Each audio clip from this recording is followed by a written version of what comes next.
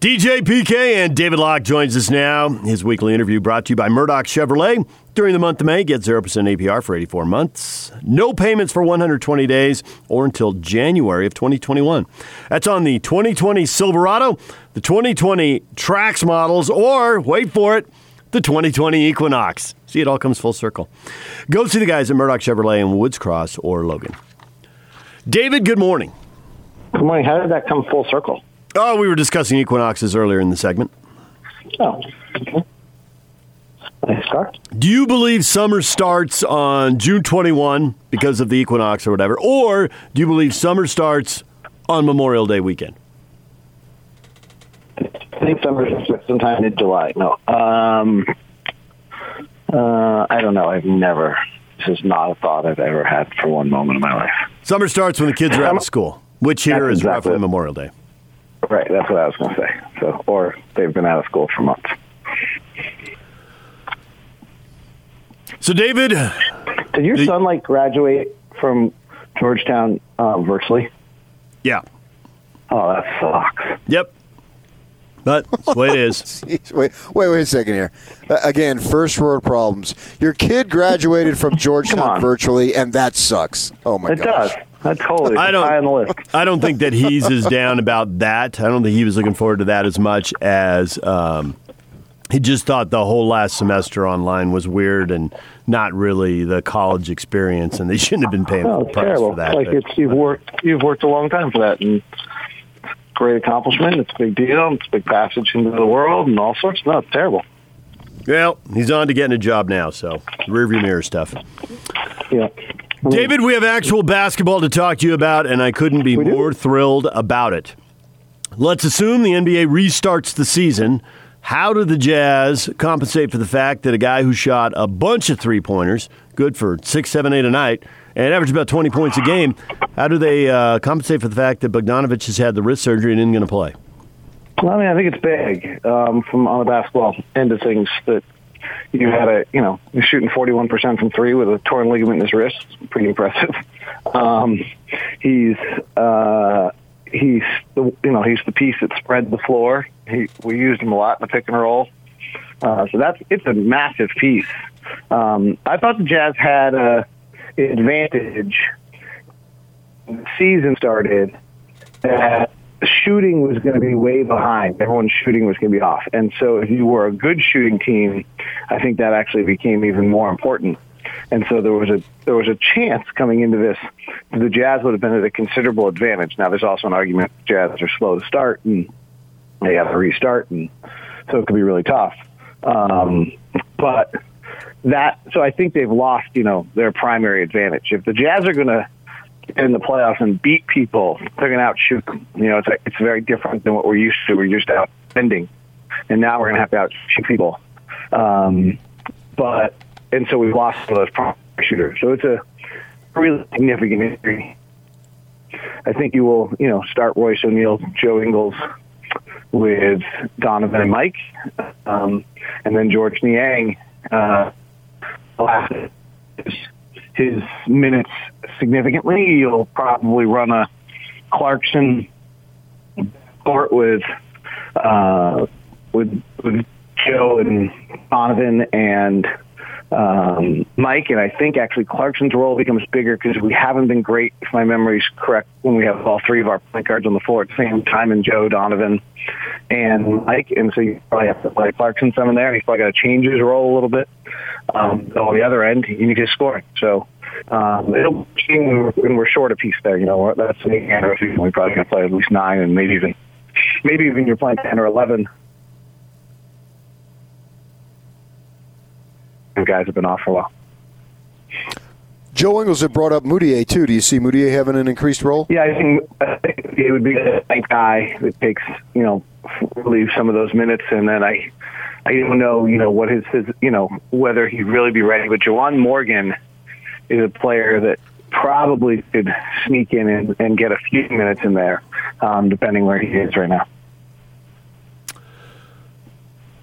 Have other NBA teams that have been under the radar, have other NBA teams lost guys? Because this is not an uncommon thing where a guy tries to play through something and then decides to have summer surgery So we're kind of getting to that timeline, and if guys want summer surgery for next season, they need to get it done. Have there been other under-the-radar stuff, or is Bogdanovich really one of a kind? Yeah, I haven't heard it, but you're absolutely right, David. The minute it came out, I was like, oh, this makes total sense in that, you're right, your timeline. If you want, there's a lot of guys in the league, they're playing with something that they know they're going to have surgery on at the end of the year, right? That's part of the league. You're just fighting through it. And so I think in that sense, there has to be more guys that are doing that and that are in that situation. I just, I haven't heard it, so I assume it hasn't taken place. Do you think that we might see more injuries? Because this is an unprecedented situation where they've been off without the access to whatever they've had all these years this long. I do think so, though. It sounds like, and I don't know this for a fact, but I'm using the idea that anything you hear out of the NHL, you can also hear out of the NBA. We really mirror each other right now. And so like the NHL, I've heard, is bringing their players back on June 1st and into their marketplaces where they can. And so that they'll do group workouts from June 1 until June 15th. And then they'll and when I say group workouts, a group of 3 or 4 of them will work out together on the ice. And then another group of 3 or 4 will work out. The way I understood the NHL is going to do it is that those groups stay together for that period of time to reduce contacts. And then they'll start skating as a team June 15th. Well, if we're not starting until July 15th or so, that's 6 weeks. So that's actually a pretty good ramp-up period of time. So certainly there's a chance for more injury, and it's unique, and you have players doing things during a time period in their body that they have not done it before, calendar-wise. But if they actually have 6 weeks to ramp up, that's a pretty good amount. So is that the timeline you're buying now? You think it's going to be mid-July, and that's the way it's going to happen? Feels like it. I mean, it's kind of felt that way the whole time, and then you had the Milwaukee Bucks owner the other day coming out and saying, look, we'll have basketball in 6 to 8 weeks. Is that what he said? So it does feel that way. I mean, there's just been so many pieces. There was the Sinclair CEO on the investment call saying he expected both the NHL and the NBA to fulfill their minimum requirements of games. So that told you that the NHL would play enough of those extended playoff games that they seem to be playing with their 2014 bubble, and that the NBA would play regular season games. Now, whether that turns out to be true or not, that was his comment. And we're just, now you have the owner of the Bucks saying he expects, I think he said 6 to 8 weeks. He might have said 4 to 6 weeks, but I think he said 6 to 8. So 6 to 8 takes you right into the middle of July. Those seem to line up. Then I've talked about this a lot, but if you assume we're not starting the 2021 season until late December, middle or late December, then you can back time this out, and you end up with training camp, the Monday after Thanksgiving, and then that gives you till late September to play. Our playoffs usually take us 2 months to finish, but if everyone's in the same location and we're not doing the silly stuff in the first round where, you play Monday and you don't play again until Thursday, and then you play Saturday and you don't play again until Wednesday in the first round, and I think you can suddenly get a 7-game series done with, if I don't know how they're going to do the bubble, if it's all going to be Orlando or if it's going to be half Orlando and half Vegas, but if you just really easily, you can, once the playoffs start, it's not hard to get 4 games in a day, so you just have 4 games in every day, and you just are playing every other day, and if at some point you need to play every day, you do it, and you shorten, the NBA Finals can get shortened down, so it's pretty easy to put a full 7-game playoff series from 8 weeks to 6 weeks, and then you're in late September. So it's move puzzle pieces together, as we have all done with plenty of jigsaw puzzles over the last month or so, and it lines up. I mean, you talk about that, the condensed version. I'm wondering if that would lead to better basketball, because you hear players say they like that every other day routine.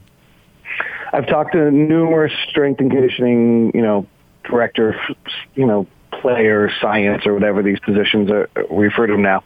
And the optimum performance is that you get to your performance peak and you stay there, and the best way to stay there is every other day. So you're absolutely right. So the schedule is set. The Jazz rotation is largely set. Do they just do this build-up and kind of scrimmage each other and and Quinn uses that to kind of figure out the rotations. And then maybe those handful of regular season games to figure out. Yeah, you also, we have to monitor and make sure that there isn't some we didn't see it the first time, but that we don't have some rash of outbreak and 12 players on a team get COVID or something of that sort. You're going to give yourself enough ramp-up time both to get the players ready, but also to have some scenarios take place to make sure that if there's something wrong with what we're doing, that we know it. Do you think under this circumstance that once these guys who are free agents, or even in the off season, do you think that because of this crazy situation that it might increase the number of moves in the off season, or decrease, or have no effect? It's a really good question. Well, I think the lack of money will have a considerable effect. So that would be the first thing I would say.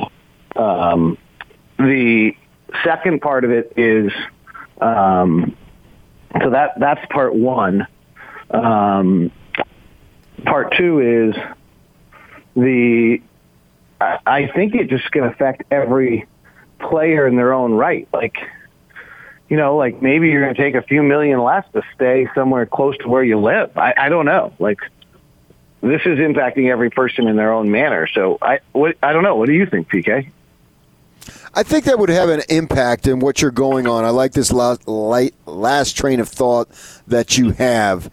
It may change the thinking a little bit to be more conservative in that way rather than be bold and entertain possibilities that normally you wouldn't entertain. Because if you have a good thing and things are set up, maybe it's best that you stay and it's not just put yourself out to the highest bidder. And then as far as the teams go, I'm wondering, they might be a little more bit conservative because the thing didn't, however it plays out, it doesn't play out the way it traditionally plays out.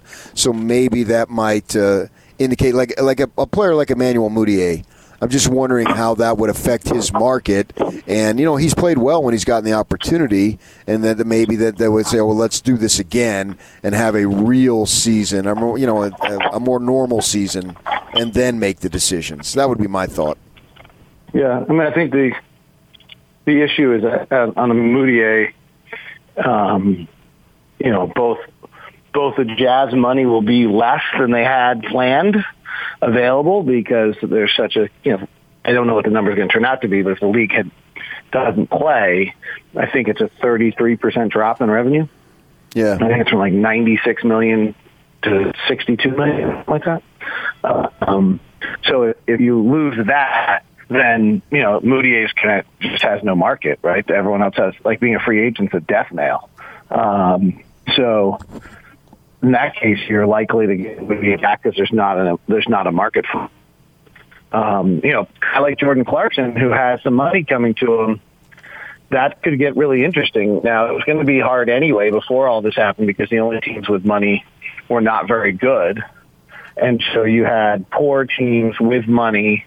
And does he want to go to a poor team? Does a poor team want a player like Jordan Clarkson? And so that would have been, that's the difficulty for him in the marketplace. Now you have poor teams and not a lot of money, and the good teams